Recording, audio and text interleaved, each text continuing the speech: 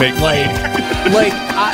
all of these cool promos and everything are on the FanDuel and like DraftKings Sportsbook apps. I just have the main FanDuel app, so there's like nothing. So I might download like the Sportsbook app and see if it's any better. You know what I mean? Yeah. Because like on that you can bet like just who's gonna win. You can bet how much they're gonna win by. You can bet like all these like different things. On the main FanDuel app, you can only bet like, oh well, here's a beginner contest. You have to pick like your roster. I'm like, I don't want to fucking do that. I don't know anything about this. Like, here's a $2 entry fee, $5,000 beginner's drive. You have to select a quarterback, 2 running backs, 3 wide receivers, a tight end, a flex, and your defense. I'm like, fuck off. Yeah, no idea. I don't know. Gosh. I'm not paying attention to football. I just want some free money. Yeah. Although, if FanDuel decides to sponsor this podcast before this comes out, then I love FanDuel. It's so awesome. It's incredible. Yes. It's super easy to use, and I highly recommend it. Right. Put in no hugging as your promo code, and you get $200 risk-free, your first bet up to $200. So head on over there and do it. We'll have to put an asterisk after that because we are not entirely sure yet. So this sentence constitutes as a verbal asterisk, as though we cannot guarantee that. Yes, that's true. But take that up with FanDuel. It's their fault. Yeah, if they're not sponsoring us, they're the dumb ones. It's their fault. So should we just get going? We can, yeah. All right. Welcome to No Hugging, No Learning. It's a show about one thing, watching Seinfeld for the first time. I'm Tim Murphy. I'm Ted Hollowell. And today we will be talking about Season 7, Episode 3, The Maestro. But before that, we had a little bit of homework from the previous episode, which was the postponement. First, Rabbi Kirschbaum, in his initial meeting with Elaine, mentions or offers her some SnackWells. And I remember SnackWells, like I said in the last episode, being thought of as the greatest, scientific advancement in the 90s. And they were just fat-free cookies that I guess tasted good. And I remember the Devil's Food Cake being particularly like kind of their flagship cookie. And they were marketed as fat-free and thus healthier. The green box was like just iconic. This thing was everywhere. And because U.S. dietary guidelines of the early 90s advocated a reduction in consumption of fats, and in an ironic, unintended consequence, their higher carbohydrate count was later cited as likely contributor to the obesity epidemic of the 1990s and beyond. Now, I don't know if they mean SnackWells was singularly responsible for the obesity epidemic, but certainly they led the way of, there was a lot of things that were fat, quote unquote fat-free that were not healthy. Yeah. And the SnackWell effect, which the rabbi alludes to, he's like, people tend to overindulge or whatever. So it really had a name, the SnackWell effect. Oh my God. Yeah, and it was named for the tendency to consume greater quantities of an item or service deemed morally superior, such as a healthier cookie or more energy-efficient lighting. For example, people with energy-efficient washing machines wash more clothes, they found. People with energy-efficient lights leave them on longer and lose the energy savings thanks to their, like, well, we can leave that on. It's energy efficient. And here's the thing, though. SnackWells is back on the market. They were purchased by Back to Nature Foods in 2017. Ooh. And they're no longer fat-free, though. As what's of the May point? of 2019, at least SnackWell's Devil Food Cakes are no longer fat-free, as now they contain 3 grams of fat per serving. And they're advertised as having an improved formula, even though, and I need a citation on this, universal consensus is they're far inferior to the original recipe, even though they put a little bit more fat in. I feel like the little bit of added fat would make them tastier. Yeah, fat makes it better. But evidently people are like, no. And maybe that's just nostalgia. They're like, oh, no, That's I could true. eat boxes of the ones back in the day. That's true. You know what hasn't lost its taste with nostalgia? Grace and I bought 24 packages of Dunkaroos. Well, those have always been mostly fat and sugar, right? Oh, yeah. I mean, there's no health benefits to it at all. Like, not even back in the 90s. It's cookies that you dip in icing. Like, Yeah. There's nothing else to it, but it's still pretty incredible. Oh, I bet. What's your method? I mean, do you try to get equal amounts of icing on each cookie, or what do you do? No, my method is I like to dunk the cookie in, scoop up about like a third of the cookie, eat that, and then I always like to save a little bit of the icing after I'm done with all of the cookies and just eat it up with my finger. Oh yeah, yeah. You had to scrape it, no matter what your method was. But Yeah. I always like to do a little bit on each cookie, making sure I leave like a lot of icing for that last cookie. Oh man. So the last one was just like mostly icing, That'd be nice. fully loaded. Yeah, and then of course, then you go in for the cleanup with your finger afterwards. You can't leave any icing in there. No. And they had little like there was some sort of like buttony texture to it, right? They like Like the cookies? No. The icing didn't have like kind of a funfetti. Yeah. Yeah, Yeah, there's I love sprinkles in that. it. Yeah. Yeah, that was great. I'll have to start tracking those down too. Jerry remarks to Kramer, "Oh, when did you get so trendy?" when he goes and gets a cafe latte.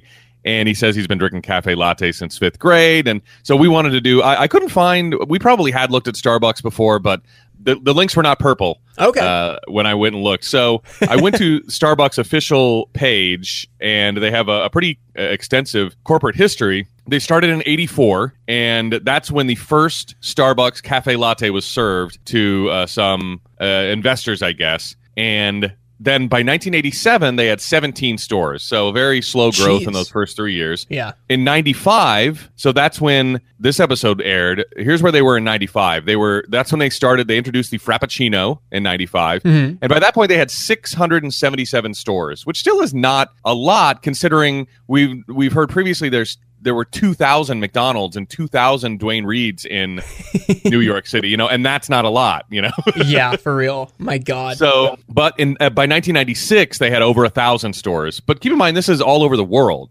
so that's still not a ton. But I guess they had just been kind of I'm sure there were a lot in New York City by then. I wasn't able to find those kind of numbers, but for sure they were on like the trend map, I suppose. Oh, yeah. Yeah. That's as much of that question as I could answer. The usher in the movie theater, I thought I recognized him, and we weren't sure where that might have been from. His name is Kelly Perrin, and he is just kind of a character actor that has been in a million TV commercials. He's had bit parts in everything from 21 Jump Street to the Drew Carey Show, so another Drew Carey Show actor. Yeah, Coach, Mad About You, Living Single, Hanging with Mr. Cooper, Steve Harvey Show, The Hughleys, How I Met Your Mother, Austin and Ally, The Bernie Mac Show. Yeah, he's just True Jackson. Is that another Disney show? Yes. Yeah, I think so. It's either Disney or Nickelodeon. Yeah, so he's just a working character actor. Yeah, and in fact, he pulled kind of a Judy Greer. Judy Greer, the famous, she's that famous actress. She's Kitty in Arrested Development, and I can't remember. She's just another one of those actresses that's in everything. She's in commercials for hotel chains right now, but she came out with a book called "I Don't Know What You Know Me From: Confessions of a Co-Star," because she's kind of been that woman too for her whole career. And so this Kelly Perrin made a movie in 2015 called "Kelly Perrin is That Guy," which I'm only assuming is like a documentary about his life as a character actor. So I'm sure I recognize him from something, but what it is everything. That's all. I just recognize him from everything. That's incredible. Yeah. And the story of Kramer's lawsuit over spilled coffee, as we mentioned, is a parody of the McDonald's coffee case, which is officially Liebeck versus McDonald's restaurant. And it happened in 1994. And it became, so a New Mexico civil jury, here's how it shook out. A New Mexico civil jury awarded $2.86 million to Stella Liebeck, who was 79 and suffered third-degree burns on her pelvis when she spilled hot coffee in her lap after purchasing it from McDonald's. But ultimately, she only got $640,000. That's what she was awarded. And then they settled out of court for something that is reportedly less than $600,000. Jeez. Yeah. And she was hospitalized for 8 days while she underwent skin grafting, followed by 2 years of medical treatment. God and damn. Liebeck's attorneys argued that at 180 to 190 degrees Fahrenheit, McDonald's coffee was defective and much more likely to cause serious injury than coffee served at any other establishment. And McDonald's actually refused to settle for less than what the jury ultimately awarded. But then, as we heard, they settled for a confidential amount before an appeal was decided for less than $600,000. And of course, it became like kind of the flashpoint for frivolous litigation. Like, oh, look at the coffee thing. She spilled hot coffee. And yeah, even though, like, it's a pretty serious thing. Like, I don't know if you found this at all, but it was my understanding last week that she originally didn't want to sue them, but because of her not surgeries, but because of her hospital stay and her skin grafting, she was like put out and like kind of like her hand was pretty much forced, you know? Oh, bingo. Yeah. She was like, will you just pay my, I don't know what all the thing. I see here that the jury damages included $160,000 to cover medical expenses, and then punitive damages at $2.7 million.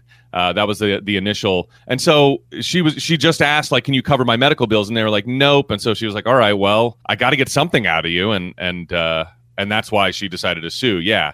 Here's the other. So we were mentioning how, like, conventional wisdom has shifted from McDonald's being the victim of this frivolous lawsuit to the woman actually being right in recent years, partly due, in fact, to this HBO documentary called Hot Coffee that's from 2011. And it discussed how it's often misused to describe a frivolous lawsuit. And it contends that corporations have spent millions promoting misconceptions of tort cases in order to promote tort reform. And so a lot of this was like, McDonald's, a giant corporation, sort of like being able to drive what people thought of this case, like, because they just had so much money and connections, they were able to make it look like they were the victim. And the majority of damages in the case were punitive due to McDonald's reckless disregard for the number of burn victims prior to Liebeck. Jeez. Documents obtained from McDonald's showed that from 82 to 92, the company had received more than 700 reports of people burned by McDonald's coffee, and had settled claims for more than $500,000. So why they drew the line at Liebeck, I have no idea, but they could have just, if they would have just given her another 100,000 or whatever, everything would have been okay for them, I guess. But I wasn't aware of that. I wasn't aware of all the people that did burn themselves even before Stella Liebeck. Yeah. That's incredible. Well, not incredible, but I mean, it's, you know what I mean? Yeah. And here's another reason. So, of course, McDonald's had the political and corporate influence to make it look like they were the victims. But also, here's another reason that it got the public perception of it got warped. So the Albuquerque Journal first ran about 700 words in a story about the verdict, and then the AP picked it up.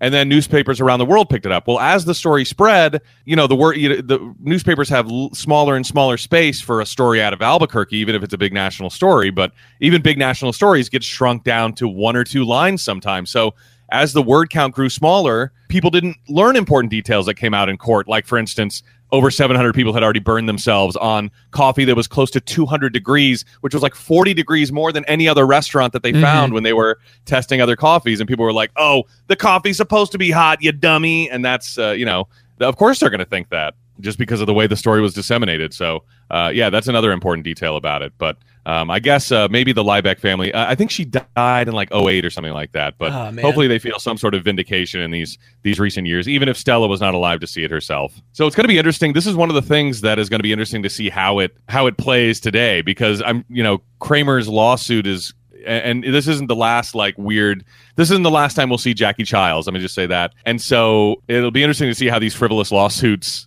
are played for laughs and if they still are funny today. It's going to be one of those things. And I think that's all the homework that I had. All right. Is there any other news that happened this past week? Let me see if I had any. Let me see if I had any trivia or tidbits. I might have.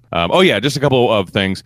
So Rabbi Kirschbaum was named after the Seinfeld writer Bruce Kirschbaum. And though the rabbi's name is going to change in later appearances, so when we see him again, keep an eye or an ear out for that. Jerry's delivery of the line, I think it's fantastic. I think it's a fantastic idea when George is telling him about the stall doors that go all the way down. That's an homage to comedian Jackie Mason, of course, another Borscht Belt, Great Depression era. No, a little bit later than that, but another ancient comedy ref from Jerry. Susan and George watched the rabbi's TV show, and someone just noticed this. I don't know whether you wanted to call it a continuity error or whatever, but the rabbi recounts the story Elaine told him, referencing Elaine and George by name, that George once argued that visiting a prostitute while engaged does not constitute cheating. Elaine hadn't spoken to George since he became engaged, meaning George must have been speaking hypothetically, but we don't know if Susan knows that or not. But it's just another one of their dumb conversations that she held as ammunition for him not being worthy of being engaged when she's not engaged. Oh my God. Yeah. So it wasn't, in canon, I guess it wasn't when he was engaged to Susan then? It doesn't seem like it because she hadn't spoken to him since he became engaged before she talked to the rabbi. So yeah. The scene where Jerry and George watch a guy remain calm and keep eating his sandwich while his girlfriend is making a scene was inspired by a real-life event that Jason Alexander witnessed, and he claims it was a famous actor who kept calm and indifferent while his famous actress girlfriend was crying uncontrollably. He refused to name names, though. Oh, damn. Yeah, I know. Maybe one day we'll find out who that was. And the final thing I want to mention is George. Consensus on the internet, on several different websites and things like that, is that George does have a hamster. And the gif of him feeding it is zoomed out to back to 4:3. So it gives you a much better look of like what he's actually picking up and dropping into the hamster cage. But you can see the cage and you can see the little tunnels that the hamster can run through and stuff like that. So George has a hamster, and we don't know anything about it besides it just lives on that desk. Oh my God. Yeah, that's all. I didn't even think until now that like watching Seinfeld on Hulu, it's zoomed in to 16:9. This didn't even cross my mind. Yeah, I was always under the impression that it was like matted to 4:3 and that some of it was filmed in widescreen, but now I don't know. But I mean, this is The Simpsons whenever they launched on Disney Plus all over again. Like you're missing some actual gags that are happening out of frame because you zoomed and cropped it. Yeah. We never would have known that George does have a hamster if not for these surviving GIFs, you know? Yeah, it's just really, really weird and I don't think it's ever referenced any more than what we saw in the last episode of him dropping some food in there or whatever it was. Maybe. And I saw other people too who were like, "Oh, I thought it was his key. I always thought it was his keys or his change, his loose change or something." Maybe whenever Netflix picks Seinfeld up here in the U.S., they'll give us the option like, "Would you like to watch it in 4:3 or 16:9?" I would appreciate that. What would you do? Would you go with the original? I would watch 4:3. Absolutely. I think I would too. Netflix, if you're listening. I mean that's what we watch The Simpsons in on Disney Plus since they made that available.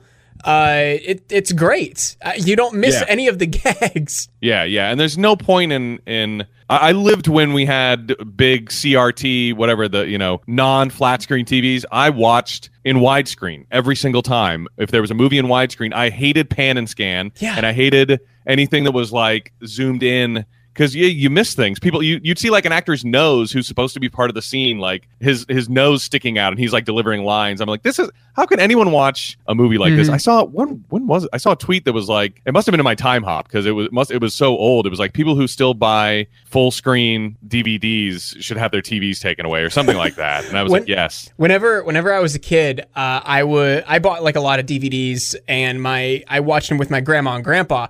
And my grandpa would always like zoom in for full screen. So I started buying full screen over widescreen thinking like, oh, well, yeah, I want the full picture before I knew that, oh, well, you're missing a lot on the sides then if you make it full screen because it's not just there's more on the screen. It's zoomed in so you're seeing less. Yes. I didn't know that at first. Yeah, and then people hated like, oh, I hate the black bars on top. It's like you need those. I'm sorry. That's.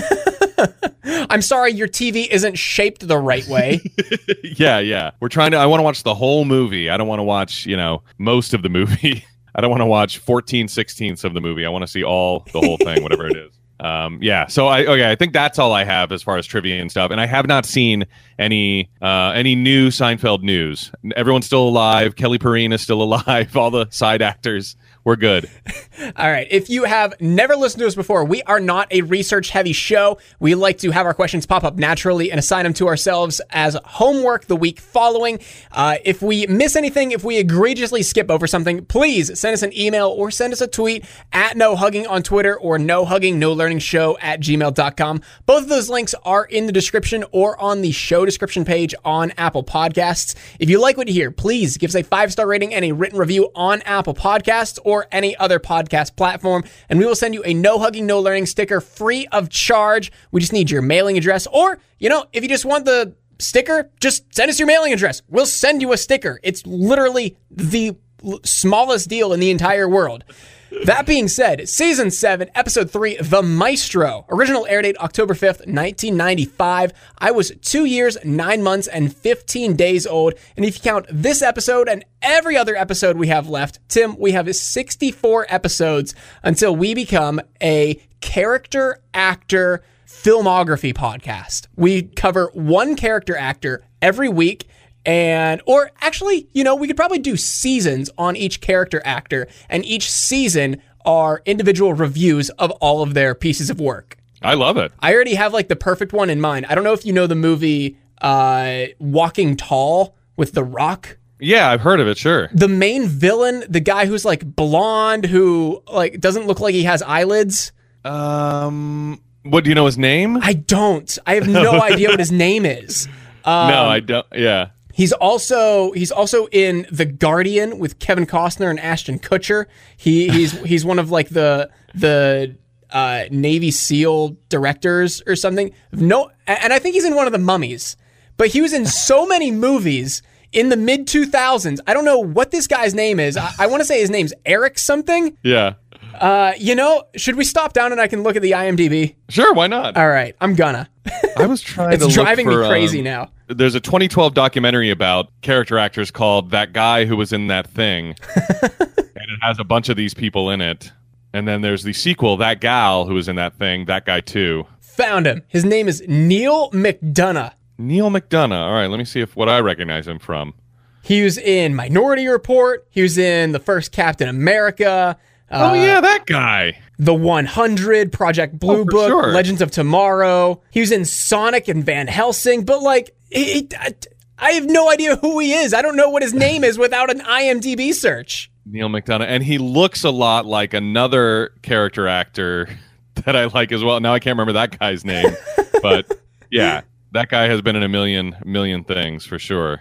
Yeah, I remember him on Agents of S.H.I.E.L.D. and Agent Carter. Yeah, he's one of those guys. It looks like he's still working, though, so good for him. I think that's another great idea for a podcast. I would listen to that because I love those guys. I like knowing their names. You know, I didn't know Neil McDonough's name, but every so often I know the name of that guy, and I'll go, oh yeah, that's blah blah blah, and then each season would culminate with an interview with that character actor, or at the very least a cameo. Yes, just a cameo, like. Hey guys, heard you're great big fans of mine. Just wanted to say, and whatever he says in like some movie that he thinks is his catchphrase that no one else catches on to. Yeah. Okay, anyway, if you are looking at TV Guide the night of October 5th, 1995, you are going to see Elaine's boyfriend's comments on villas in Tuscany stirs Jerry's curiosity. I kind of hate it. I do too. We're definitely going to have to make it better at the end. I hope we can. Because we're just going to have to raise the whole thing. I mean, I can tell you right now, we're not using any of that. There's parts of it I don't mind, but there's definitely one part I hate. Okay, all right, let's get into the episode. We'll see. All right, so we start with a stand-up bit as usual, and, well, actually not as usual. This is the first one in like 3 episodes, or 4 episodes. As usual. I'm like, what are you talking about? Yeah, this is the first one in 3 episodes, I guess, that has a stand-up bit. So it is still as usual, just not lately. Not in the sample size of, only 25% of the last 4 have had this. So, and it's about coffee, about how everyone has it, and it's offered everywhere, and people are always trying to give you more of it. I'm not doing it justice, but it was pretty funny. It was just some fast-talking, Seinfeld, snappy stand-up. Just if I say stuff fast enough, people will just keep laughing. Meanwhile, this is coming from Jerry, who doesn't drink coffee, who only has... He doesn't even have instant coffee in his house that we learned a long time ago. Yeah, and he doesn't like caffeine, but he drinks Morning Thunder tea, which has caffeine, which we learned when Elaine and George were hanging out without him, and found that the only thing they like to do was talk about him and make fun of him. So we open at Monk's, and George and Elaine are talking about the rabbi and how Elaine was trash talking George, and the rabbi talked about it on his show, and Elaine's trying to kind of backpedal a little bit her comments, and for instance, instead of loser, the fact that loser was peppered, what does she say instead of that he seemed looser? That's right. Yeah. Which I don't think George bought. I don't know, his face was like, oh, okay. I think he may have. Meanwhile, because it doesn't involve him, Jerry keeps trying to steer the conversation and talking about canned fruit and why anybody would buy that outside of a soldier instead of fresh fruit, because it's right there. It's one aisle over. Yeah, and clearly Jerry has never been to a food desert. Like, there is no place to get fresh fruit if you're living in the downtown area I'm currently in. It's like, why don't you just get fresh fruit? Because it doesn't exist, Jerry. And the problem with fresh fruit is because it goes bad, and canned fruit does not. No. You don't always want to make something right away with fruit or whatever. Sometimes you want to have some on hand. There's a reason for it, Jerry. George has to go clothes shopping, and he's going to Ross's, which is Susan's uncle's store, and he is hoping for a family discount, and he grabs as he grabs $1 from he's talking about being cheap while being cheap and grabbing $1 from the change and the tip that he's left on the table for his meal. We'll learn later it's not, but I was like, Susan's uncle owns Dress for Less? That's pretty awesome. Oh my God. That's what I thought too. I'm like, wow, I guess there's a Ross's in Manhattan. Jeez. Yeah. And you already, like, George, the clothes are already pretty well discounted. I don't know. I mean, I can understand. It's called Dress for Less, you know? That Ross's Dress for Less would be the perfect store for a real life George Costanza. Like, are you kidding me? All it is those like polos and khakis that are just nondescript. Yeah, totally. George definitely would shop at the real Ross Dress for Less. Okay, wait. Do you call it Ross or do you call it Ross's? I've always called it Ross's. Great question. It's one of those things that now that I'm thinking about it, I can't do. Let's go to Ross. I don't call it Ross Dress for Less. I'm only doing that to differentiate it from Ross's, which Susan's uncle does own. Mm-hmm. But I do know people who use the full name each time. Like, oh, we went to Ross Dress for Less. Like, what? You don't have to. That's like more of a slogan than part of the title. I know it's on the sign, but hey, Mom, after we're done at Ross Dress for Less, can we go to McDonald's? I'm loving it. Yeah, exactly. No, son, we have McDonald's. I'm loving it at home. McDonald's. I'm loving it at home is just a microwave burger. So I think I just call it Ross. I'm going to go with Ross. All right. Yeah. Cut to the door for Jackie Childs, attorney at law, and we meet a brand new character, a brand new side character, Jackie Childs, who you might know, you might recognize from Jingle All the Way. He plays one of the newscasters at the end of the movie that we watched last Christmas, which certified it as a Seinfeld Christmas movie. Yeah, that was it. Him and Mickey were in it. Yes. Yeah, and we had already met Mickey, but we hadn't met Jackie Childs at the time, right? Right. Yeah. Kramer is explaining his case to this. Obviously, Jackie Childs is kind of a Johnny Cochran parody character, right? You got that. Yeah. And so it's like Johnny Cochran if he were an ambulance chaser. Yeah, it's like a cartoon Johnny Cochran, but for sure that was their inspiration. I'm almost certain because OJ was still huge news at this point. You know, we've already seen them make fun of the OJ thing already. And so Kramer's explaining his coffee case, and Jackie Childs makes Kramer a doctor's appointment, and he decides to take Kramer's case. He loves the idea, and he says, if there's one coffee drinker on that jury, you're going to be a very rich man. And cut to Ross, not Dress for Less, just Ross's. And Susan is picking out a red sweater, red shirt for George that he thinks is too flashy. You caught the burn, like right here in the beginning. George is like, don't change me. There's a lot of women who'd love to be in your position right now. And Susan just goes, name one. Yeah, what a weird flex for George. And he definitely could not back that up. There's a lot of women, then why weren't they? Yeah. I mean, we've seen him date a lot more attractive women than he deserved, but whether they wanted to be engaged to him, I think we realized that that's not true. And Uncle Ned, who owns Ross's, drops by, and I thought this was going to come up later. She's like, oh, hi, Uncle Ned. And he's like, I'm going to Costa Rica for a couple days. I'll see you later. Like, what? What a weird non sequitur. Where did this come from? What the hell? Yeah, I know. I definitely thought this was going to play into the whole Tuscany thing for some reason. Yeah. But this is the first and last time that we see him. Yeah. Oh, hi, Uncle Ned. I'm going to Costa Rica. Bye. What the fuck does it matter if he's going to Costa Rica? That was the only thing, not to jump too far ahead, but the only thing that I can guess is they needed him out of the story in order so that George could bring a chair for the guy and nobody would actually check with him. So haven't do literally anything else. I know. Yeah, I wouldn't have thought of that as a plot hole. If they were if we never met Uncle Ned and the same story played out, I wouldn't go, why didn't anybody ask the owner of the store? I hope someone got fired for that blunder. This is what happens when you overthink. Yeah. Oh, people are gonna. No, we gotta put that in. People are gonna wonder: A, who actually owns the store? They're gonna want to meet Susan's uncle, and B, why isn't he? Why isn't anybody asking him if the guy needs a chair? It's like, well, I don't know. I think we can just lose that rather than have this creepy guy say he's going to Costa Rica and then never see him again.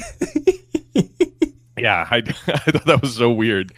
But George does notice, here's where we get into, George notices the security guard has to stand all day, and Susan doesn't care about the security guard having to stand all day. And we get another little inner monologue from George about, like, what kind of person am I marrying that just doesn't have any disregard for a fellow human like this, like George does. And cut to the apartment, Jerry's apartment. Superman's on the bookshelf and fridge, still there as we head into season 7. And Elaine and Jerry are starting a conversation about, what'd you do last night? And Elaine says nothing. And Jerry's like, I know, but what did you? I know nothing, but what did you do? She's like, literally nothing. I sat in a chair and stared.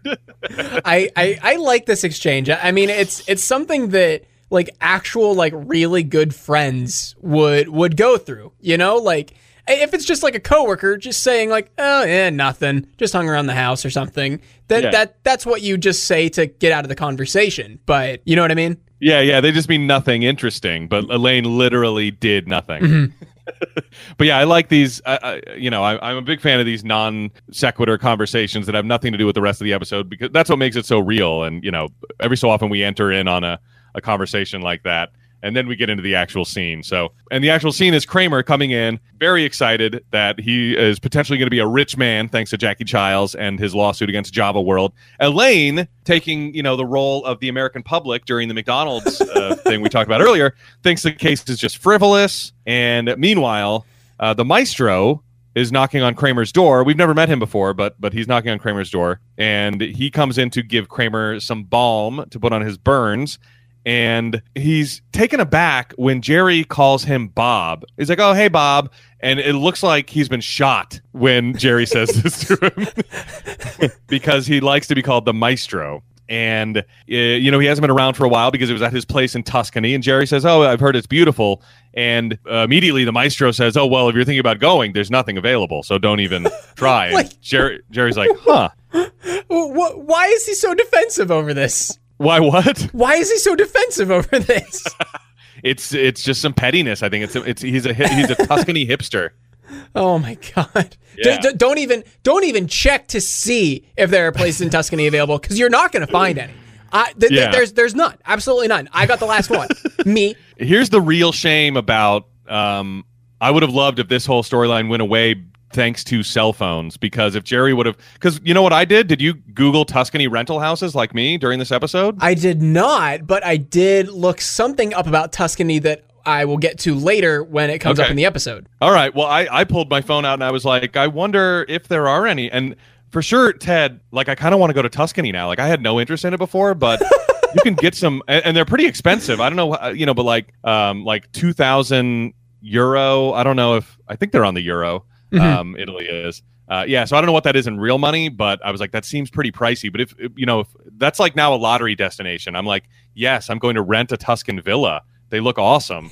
And there are plenty available. So I would have loved if Jerry would have just pulled out his phone, Googled Tuscany rentals, and went, oh, look, there's like 12. They're all over the place. Oh my gosh, there's hundreds. What is the rental period for? It varies by season. I don't know when the good Tuscan season is. I'm guessing probably summer. Tuscany rental villas. Let's see. This was 3 prices. So 2,000 euro a week. And they have pools. Oh my god. I mean, Ooh. Ted. Yeah. Let me see. Yeah, I went to rentvillas.com. Jesus. Yeah. This is Bob here on rentvillas.com. It says, This is what we're gonna end up doing with all of our FanDuel money. Yeah. Yes. Yeah. I don't know. There's a lot of different areas of Tuscany as well. I guess Florence is part of Tuscany, and so is Pisa. I guess it's a big area. I don't. Yeah, I don't know, but I don't know when the busy area is. I'm guessing summer.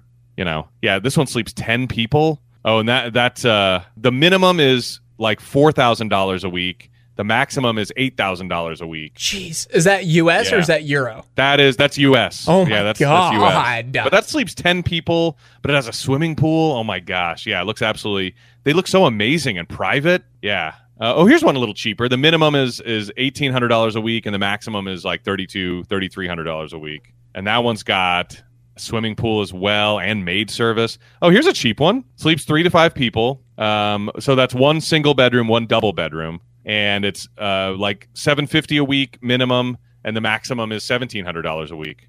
Yeah, maybe that's kind of the one that Jerry got, because his spoiler alert, his is like $1,700, and only him and Kramer end up going. Wow, I really just spoiled the whole episode. Yeah, you did. I can cut that out.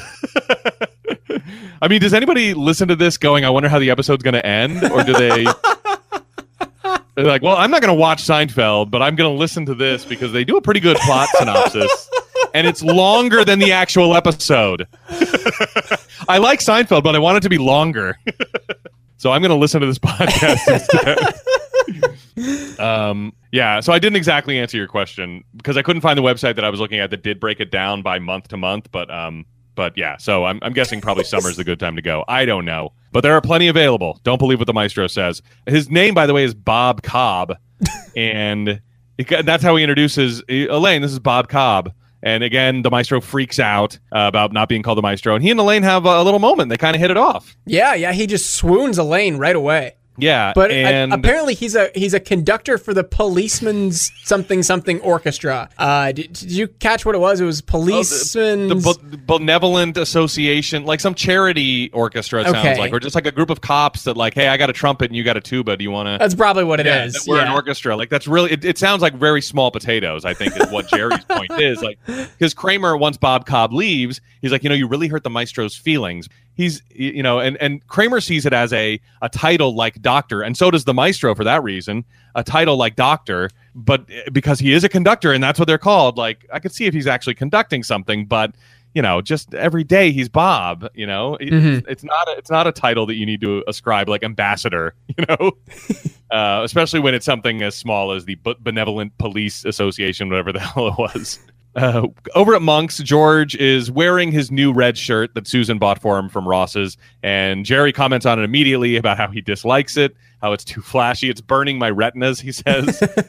And George keeps harping on the security guard and talking about, he should be able to sit down, and Jerry's like, well, he's supposed to have his eye on things. What if he's got to react? And I love George demonstrating. He's like, it's how long does it take to jump out of a chair? Watch this. So he gets up from the chair. He's like, criminals, stop it. I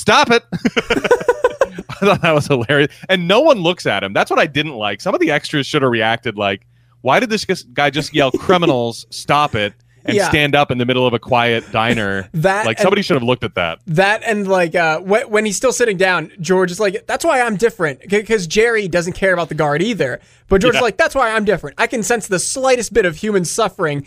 And Jerry with another real quick, subtle, slow burn on George is, are you sensing anything right now? Yeah. Oh my God. And is that when George goes, I don't know why I talked to you. He's like, no one's got a gun to your head. Yeah. Kramer comes in very excited that Java World wants to settle. And so he's very excited about that. Meanwhile, at Trattoria dell'Arte, where we have been before, it is still there. And that's where Jerry and George eat in the Fix Up, season 3, episode 16. It's one of the restaurants that they're at. I guess when he's talking, I forget why they're there, but they eat there in that episode. It's at 57th and 7th, and it's right across from Carnegie Hall, so that's got to be why the Maestro loves it.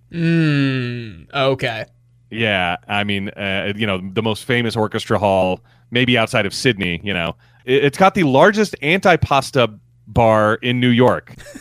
I don't know. I don't know how big that has to be, but it's currently closed too. If you're listening in real time, don't head up there because they're keeping it closed during the pandemic. Anytime I hear the word anti-pasta, I think of what's wrong with the pasta? Yeah. Well, it's a bar where people go and drink and just bitch about pasta, Ted. It's high in carbs. The sauce is sometimes fatty. It's all butter. Man, you know what? Unpopular opinion, fuck pasta. We've got 62 episodes till become an anti-pasta podcast. Whatever it is. By the way, so I was looking, I don't know if I did this back in season 3, but I was looking at the menu, and now, in addition to Tuscany, I want to go to Trattoria dell'Arte because first of all, it's pretty expensive. I mean, it's like what do you probably expect in New York City, wherever they are, right across from Carnegie Hall. Like the lobster spaghetti carbonara is $36. They have a 101-layer lasagna. How is that possible? Oh my God. That's impossible. That sounds like something that you share. Yeah. It's $33 though, so cheaper than I think it's a single. I mean, they must be just wafer paper thin. That's actually not as bad as I was thinking. I was thinking like, okay, across the street from Carnegie in New York, it's probably like $100 a head. Oh man. Well, I mean, after wine and everything, I'm sure you'd get there. Yeah. Wine, and I'm sure you'd get like pressured into a dessert. Or like an appetizer for the table, maybe. Oh, and then you've got to buy the antipasta bar. Yeah, that's they got true. The biggest one. That's true. That's going to set you back. I think it was like $14 to visit that or something like that. Yeah. So yeah, you're going to get there. The veal piccata is $34. The filet is $48. A pepperoni pizza is $27. I don't know how big that is. I'm guessing like 10 inches maybe. So yeah, it's New York City, right across from Carnegie Hall prices, but it sounded delicious. Maybe I was just hungry when I was watching the episode, but it sounded amazing. So I want to go to Tuscany and I want to go to Trattoria dell'Arte. And Elaine is eating there with the maestro, and Elaine calls him Bob. And again, he looks like he's been shot every time someone refers to him as his real name. And he mentions that he actually sends the waiter away because Elaine's like, oh, what are you going to get, Bob? And he's like, well, could you give us a minute? While he's like hyperventilating. And he wants to be called Maestro because he heard that Leonard Bernstein made his friends call him Maestro. He was at a bar once, and someone come up and said, hey, Maestro. And so if he got to be called Maestro as a conductor, then Bob Cobb wants to be called Maestro as well. And Elaine considers whether or not she's going to put up with this, tomfoolery, whatever you want to call it, put up with this bullshit. And she's like, okay. All right, she'll call him the Maestro. She'll see how this, see where it goes. It's still too early to call it, for Elaine. So she's like, all right. I read all of that inside her. Okay. Over in Jerry's apartment, Kramer runs in and says burns are gone after he uses the balm that the Maestro gave him. And so now the lawsuit and the settlement are in jeopardy if they want to see the burns. Over at Ross's, George talks to the security guard who agrees that he'd rather sit. And that's pretty much that scene. Over in a cab, Jackie Childs is berating Kramer about putting the balm on. And this is another in the Seinfeld greatest hits clip show pantheon. Who told you to put the balm on? I didn't tell you to put the balm on. Like all of that. They just say that. Jackie Childs just says that a million times. And I really liked it. I mean, I liked this seeing him for the first time again, because of course I've seen all the Jackie Childs episodes. Mm-hmm. It made me appreciate this actor and how I was like, they really struck gold when they found this guy to play this role because he's perfect. I mean, in this scene, even though it's that cheesy, Seinfeld, let's repeat the same word over and over again bit. Yeah. Seeing him do it, normally it's Jerry and George or something. Seeing him do it has breathed new life into it. Exactly. It's just that little bit of variance that freshens it up. Yeah. The Maestro tell you, Maestro, who's the Maestro? I love how disgusted he is with the Maestro. Like, he hears that right away and he hates it. And because they're on the way to get the settlement from Java World. So what do? Out on the street, Elaine and Jerry are talking about the Maestro. And Jerry is trying to convince Elaine that it's stupid to call him the Maestro. And he's like, all right, well, from now on, I want you to call me Jerry the Great. And Elaine's like, well, he is a Maestro. And Jerry's like, well, I'm great. Which I thought was pretty funny. I didn't pick up. What does she say after that? I think she says just like, according to you, yes. Yeah. Or something like that. Yeah, she has one little dig in there. And Jerry is still can't stop thinking about the claim that there's absolutely no houses in Tuscany. So he brings that up again. And why maybe this guy is trying to keep him out of Tuscany. Yeah, and this is where we learned that Elaine was actually invited to the Maestro's house in Tuscany as well. Yes. Over at the Java World corporate office, the powers that be are talking about a $50,000 settlement and free coffee for life at all of their stores. Kramer and Jackie show up, and they enter the door Three Stooges style, where they both try to come in at once and they get stuck. I thought that was hilarious. Because, again, Jackie was just disgusted at... Mm-hmm. It made him look dumb for a second. And, as we kind of are already able to discern, but he's going to kind of mention later, is that, like, anything that makes Jackie look anything less than professional and like a cutthroat lawyer is like a dagger to the heart. And so they begin telling him the offer, and they open with free coffee at all of our stores in North America and Europe and Canada and everywhere for life. Plus, and it's at that point that Kramer jumps up and yells, "I'll take it." Oh my God. And Jackie is pissed. Oh my God. Yeah. In another cab ride we cut to, Jackie is berating Kramer for taking the deal. I wanted to hear what came after that. Plus, Kramer said he didn't hear the plus, and that Kramer begins taking advantage of the free coffee immediately. Yeah. He hops out of the cab to jump out. He hops out of the cab to go to Java World. Yeah. Out on the street, the maestro pulls up as Jerry and Elaine were talking, and he is conducting his car stereo, which is just like, this is right. Could you imagine being around an insufferable individual like this? I have, and I have been. Do you want to name names? No, it's okay. But like he's air conducting Beethoven's Seventh. I'm like, what are you doing? Get out of here. Like someone whose entire identity is based around that people think, A, that it's great, but B, that they know you're not that great at it. Like he doesn't conduct at Carnegie Hall. It's like he's made his entire identity being a maestro, and it's not. I can't believe Elaine is buying into it. She does. She jumps right in immediately. And not only does she jump right in, but she starts singing, yes. What is it? Verdi, the Italian opera. I'm like, oh, God. Yeah, and he tells Jerry once again not to look in Tuscany, because Jerry's like, I was thinking about you. You mentioned again that there's nothing in Tuscany. He's like, you're not looking, are you? Because don't even bother. There's nothing in Tuscany. And yeah, Elaine enters the car, and that's when Jerry runs into George and mentions it again. And George is like, "Are you gonna rent a house in Tuscany?" And Jerry's like, "No." He's like, "What do you care?" Yeah. Although this is something that George would definitely care about if someone was doing it to him. It's just another instance of these characters having no sympathy for each other. Yeah. Over at Monk's, Jerry is still trying to figure out why the maestro is trying to keep him out of Tuscany. And George is talking about getting a chair for the security guard and trying to figure out what kind. He was thinking bar stool, definitely got to get one with a back, maybe a rocker, I think he brings up. I don't know what else they bring up. One thing that I glossed over, by the way, I wanted to mention was they talk about the size of Tuscany. And George is like, of course he's trying to keep you out of Tuscany. You know how big Tuscany is? It's like North Dakota.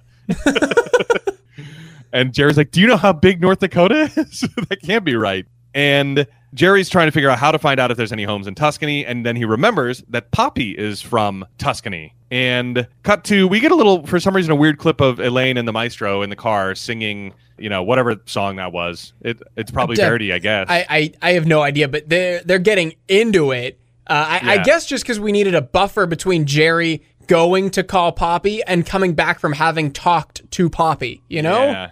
But it was weird and it felt unnecessary. Yeah, although the song they're singing, I know as the song for the board game and the advertisement for the board game, The Grape Escape. Do you remember this? Nope. Oh, man. So The Grape Escape, I never had it. I don't even think I ever got to play it. I don't think any of my friends had it, but it was such a cool concept. You made your player out of Play-Doh, and it was a little grape, and you had to go through this, I don't know what it was, probably a jelly factory or something. And if you landed on one of these spots, and it was kind of like mousetrappy too, because you turn a crank or something, and if one of the grapes was on this spot, it'd get cut in half, or it'd get smashed by a part of the board or something, and then you'd have to start over, I guess, or whatever. And so your piece would get destroyed as it. And the song that they used was this, and the only thing I remember at the end was, "That's the way you do it when you play the Grape Escape." So I'll always associate this song. I'm sure Verdi is he's very proud that damn it.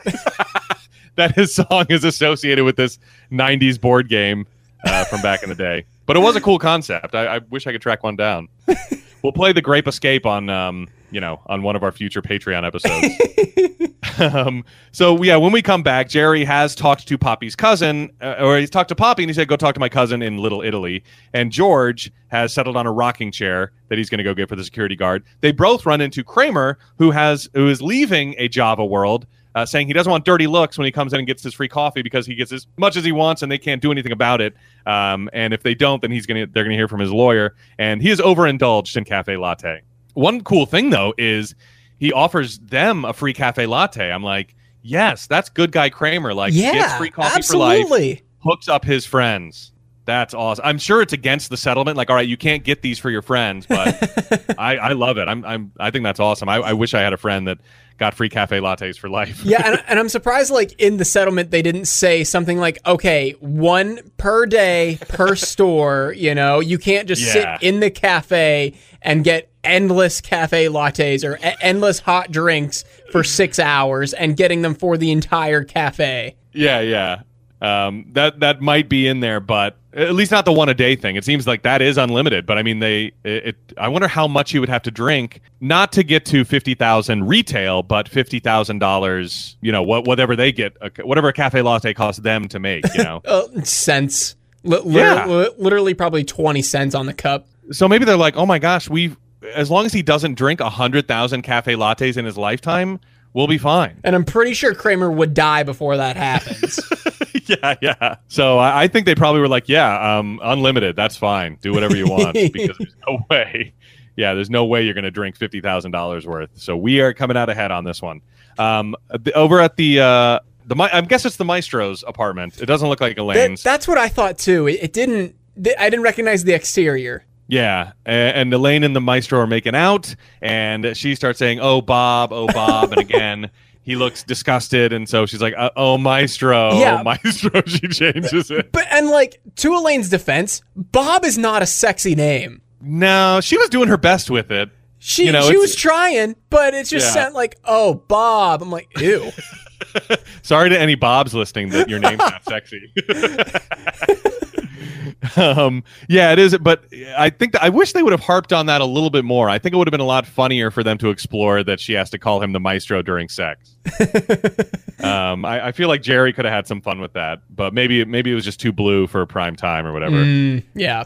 Back at Ross's, George is throwing around. He comes in with a rocking chair and is throwing around to the security guard and to the clerk working at Ross's that he's, the nephew of the owner, and he's probably going to be owning it himself eventually. So, why do we don't know anything about Uncle Ned. Why would you give your business to your nephew-in-law?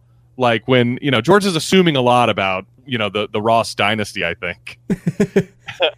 This actor looked familiar too. Yeah, I was going to say we might have even seen him in Seinfeld before. Like he seemed that familiar to me. So maybe we'll have to look him up for next week, see who this was. But the guard wants to make sure that Ned thought it was okay, and again he's like, "Please, I'm his nephew." And the guard really likes the rocker, and he seems very happy and thankful to George, which I think is really what George wanted. Yeah, he just wanted, like, I don't know, to not make a difference, but, like, I don't know, help this guy out, but get the thank you and, like, I don't know where I'm going with this. The self-satisfaction. Yes. Yeah. That's why any of them do anything, but I feel like George has to be pleased with the outcome of this, at least up until this point, that the guy is, like, genuinely thankful. He seems really happy with the fact that he gets to sit down and rock now. Cut to a restaurant in Little Italy, and Jerry talking to Poppy's cousin, Mr. Ciccio, and he does have a house for rent in Tuscany. It's 2 million lira, which I guess comes out to about $1,700. And Jerry is kind of intimidated into renting it because he didn't want to rent it. He just wanted to know if there were rentals available. And Mr. Ciccio's like, yes, this one, $1,700. And so Jerry is renting a house in Tuscany, it seems like. Yeah, and this is actually the other thing that I looked up. Like, I want to know, like, okay, what would 2 million Italian lira be today? But the Italian lira was made obsolete. It was replaced with the euro on January 1st, 1999. But it's I don't know if this is as of 1999 or as of today.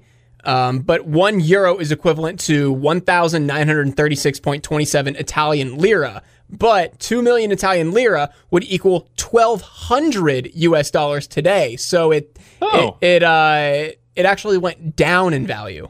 Interesting. I'm kind of surprised that you can still exchange lira for anything. I figured they'd be like, all right, if you don't have it, by this time your lira is worthless. Get it to the bank. Yeah, so it's been devalued, I guess. Yep. Back at Ross's, we see them getting robbed while the guard has fallen asleep in the rocker, and that's the end of the episode proper. We do have an epilogue. In Tuscany, Elaine and the Maestro are enjoying a balcony on the Maestro's at the Maestro's house when they hear a noisy cab ride pulling up. It's Jerry and Kramer arriving to the house, which is across from the Maestro and Elaine. I wish we would have gotten. They both look, disappointed and disgusted that this rabble has now, moved in across the street. Oh, I love that. I love that. Kramer's like, "How much did you give that cab driver?" He's like, "I don't know, 35,000 lira." He's like, 35,000. He's like, "You don't understand. It's not the same as dollars, you idiot." Oh, but no. You hear, Jerry says he gave him 175,000 lira. Oh, okay. 175,000. Jerry gave him a lot of money. Oh, really? Yeah. See, I thought he just said 75. He says 175? He says I thought he said 75,000. No, he says 175,000 lira, which, if 2 million lira is $1,700 US, I'm guessing 175,000 would be $50. I don't know. Should I pull up my calculator? No, but $50 that's probably fine for a cab ride from the airport to the outskirts of Tuscany. It's 1,700. Then that's what would 175,000 be? So it would be 1,700 times 175,000 equals divided by 2 million, $148. Oh, well, that is a little high. That's why I really thought he said 75, but because I thought the joke was like what most people think of when they heard lira, like 2 million, 75,000. Like, I thought the gag was like Kramer doesn't understand the exchange rate is so crazy between lira and dollars. Back in the day, it was wild to hear like 2 million lira is only like $1,000. It's so weird. And I wish there had been a little moment where Jerry goes, "Hey, I found something in Tuscany, neighbor." Yeah, I really wish we would have gotten that moment. It ends on their backs, looking at the house across the street. Yeah, we deserved the Maestro, getting his comeuppance, and it doesn't happen. No, the Maestro and Elaine just close the windows and walk back into the Maestro's house. That's it. Yeah, Jerry deserved a little gloating for his $1,700 plus airfare, and he paid for Kramer too. Oh yeah, and Jerry doesn't fly coach. Oh no! I wonder if he made Kramer sit coach. Probably not. I don't think Kramer would stand for that. But I wonder if Jerry could stand an entire plane flight overseas next to Kramer. Oh my God, how long is a flight from Manhattan to Tuscany? Oh, good question. Let's see, Manhattan to Tuscany. My phone is now definitely like all of the advertisers that are looking at my phone are like, this guy is going to move to New York and go to these amazing restaurants and then have a villa in Tuscany. My phone thinks I've hit the lottery. You're going to start getting texts from your bank like, "Hey, we noticed some weird activity in your search account, in your search history. Everything okay?" And then you're going to be like, "Yeah, everything's okay." Wait, how do you know that? And all my Instagram ads are going to be flights to Tuscany. Yes. So it looks like if you want to fly into Florence, that's 10 hours, 45 minutes. So they're both about 11 hours.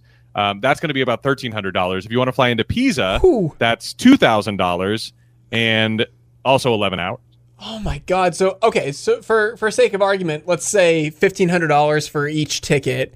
So $3,000 plus $1,700 for the rental, plus anything they literally want to do in Tuscany. This is no cheaper than $5,000 for Jerry just to kind of prove a point. Actually, I mean, so these numbers are probably like if I want to leave on the 29th, but I'm looking at Kayak and they say the average price of a round trip is $515. Again, that's not first class. Okay. A good deal for a round trip is $389. All right. That's not bad at all. I mean, here they also answer another question we had. The low season is February. Oh, okay. Well, I mean, this would all have to wait until Americans can travel again. So yes, that's true. I forgot about that. Well, I guess I got time to save up. Yeah, yeah. I mean, you won't be able to go to Tuscany until 2026. Yeah. So I'll start saving my pennies now. And that's pretty much the end of the episode. All right. What do we have to look up for homework? I know we looked up pretty much everything that came up today. So is there anything we didn't look up? We'll look up the actor who works at Ross's Okay. Clerk actor. Yeah. And besides that, I think that was about it. But yeah, I felt like a lot of the conversation today was outside the purview of homework. You know, I feel like it every so often those things pop up that are like, oh, you know, because we kind of knew about this, I looked it up. Yeah, I feel like we're still within our mission statement. Okay. What do you like for cover art? What do you like visually about this episode? Interesting. I would love some Kramer and Jackie. See, I like Maybe in the cab. I liked the Kramer and Jackie where Jackie or no, actually this was Kramer running into Jerry's apartment saying that the balm had cured his burn. And lifting up his shirt and asking Jerry to look at his pelvis. Yeah, and lifting up his shirt because he's just like moving around so erratically in this scene. But I don't know. I could probably find something with him and Jackie as well. It would have to be in the cab because everything else they're like on other sides of the room. Yeah. Yeah, something in the cab might be a nice tight shot with Jackie Childs just to celebrate his introduction. All right, let's see if we can come up with a better description for this episode. So we had Elaine's boyfriend's comments on villas in Tuscany stirs Jerry's curiosity. What do you think? I mean, it really is not the meat of the episode. This one is kind of all over the place. I mean, this is one where you get like 2 or 3 equal A stories with George and the chair, and something with the maestro, but Kramer's deal comes into it as well. But I feel like, you know, we can just take out the thing about Tuscany. I mean, we can keep in that Elaine meets a new guy or something like that. But I wouldn't mind. Let me see. What does George do? George. How to tease George's story? I mean, George doesn't really have much going on in this episode. Yeah, besides the chair and the security guard. So this episode is, man, it is kind of all over the place. But I really don't think it has to do just with the houses in Tuscany. That's kind of like just the little button on it at the end, and it's not even satisfying. Yeah, no, that ending sucks. Yeah, they should have turned around and like, oh look, I've had one. Man, I would have loved for Jerry to get his petty revenge. Okay, Elaine, what? So the maestro. What? I mean, should we include something like Elaine's new boyfriend? Something about him wanting to be called the maestro. I mean, that's also not really what it's about, but it really takes up more time than Tuscany, I feel like. Elaine's new boyfriend. No, I feel like that would be just like a good surprise. Yeah. Can it be as simple as like Elaine gets a new boyfriend, Kramer settles his lawsuit? Or does that give too much away? That's going to give too much away for sure. And also, like, Elaine, they all have different partners almost every episode. Just having Elaine gets a new boyfriend, yeah, I wouldn't tune into that episode. That's true. Elaine's new boyfriend, something about, well, I guess they always have, as I say, they always have new partners and they're always have their own quirks. So that wouldn't be interesting either. It's like Elaine's new boyfriend has something odd about him. What? They always partner with such normal. Well, I guess, and that's true too. The partners are usually pretty normal. It's the looking in TV Guide. I've seen this one before, but it says new right next to it. I've seen it before. Yeah. I still don't like the villas in Tuscany thing. How about Elaine's new boyfriend won't let her call him by name? I know it's wordy, but Elaine's new boyfriend doesn't like to be referred to by his name. Yeah, I don't hate that. And then Jerry in Tuscany. I mean, that does. I guess that it's just such a. Jerry spends a lot of money to avoid confrontation by an Italian mob boss. That's interesting. You tune into that. Well, what if maybe we can throw Tuscany back in, just because that does. Now that I'm looking at it, it's like, you know, so Elaine's new boyfriend doesn't like to be referred. Well, that's very wordy, but doesn't like to be referred to by his name, and doesn't want Jerry in Tuscany or something like that. Oh my God. No, we can't do that. Elaine's new boyfriend. What do you think about like Kramer's coffee lawsuit culminates or something like that? Kramer's coffee lawsuit comes to an end. Mm-hmm. And Elaine's boyfriend likes to be referred to, doesn't like being referred to by his name. Yeah, I'm fine with that. Okay, I think it's as best as we're going to get. Yeah, it's a little too wordy, but I mean, the other one, I just don't feel like the episode is about the Tuscany thing enough to have that be the only thing in the... Yeah, I'm with you. Okay, so next week we have got Season 7, Episode 4, The Wink. Original air date October 12th, 1995. If you're looking in TV Guide, you are going to see an uncontrollable wink creates problems for George and Kramer. I'm laughing already. I love. We're going to get some good Mr. Morgan in this upcoming episode. One of my favorite lines from him.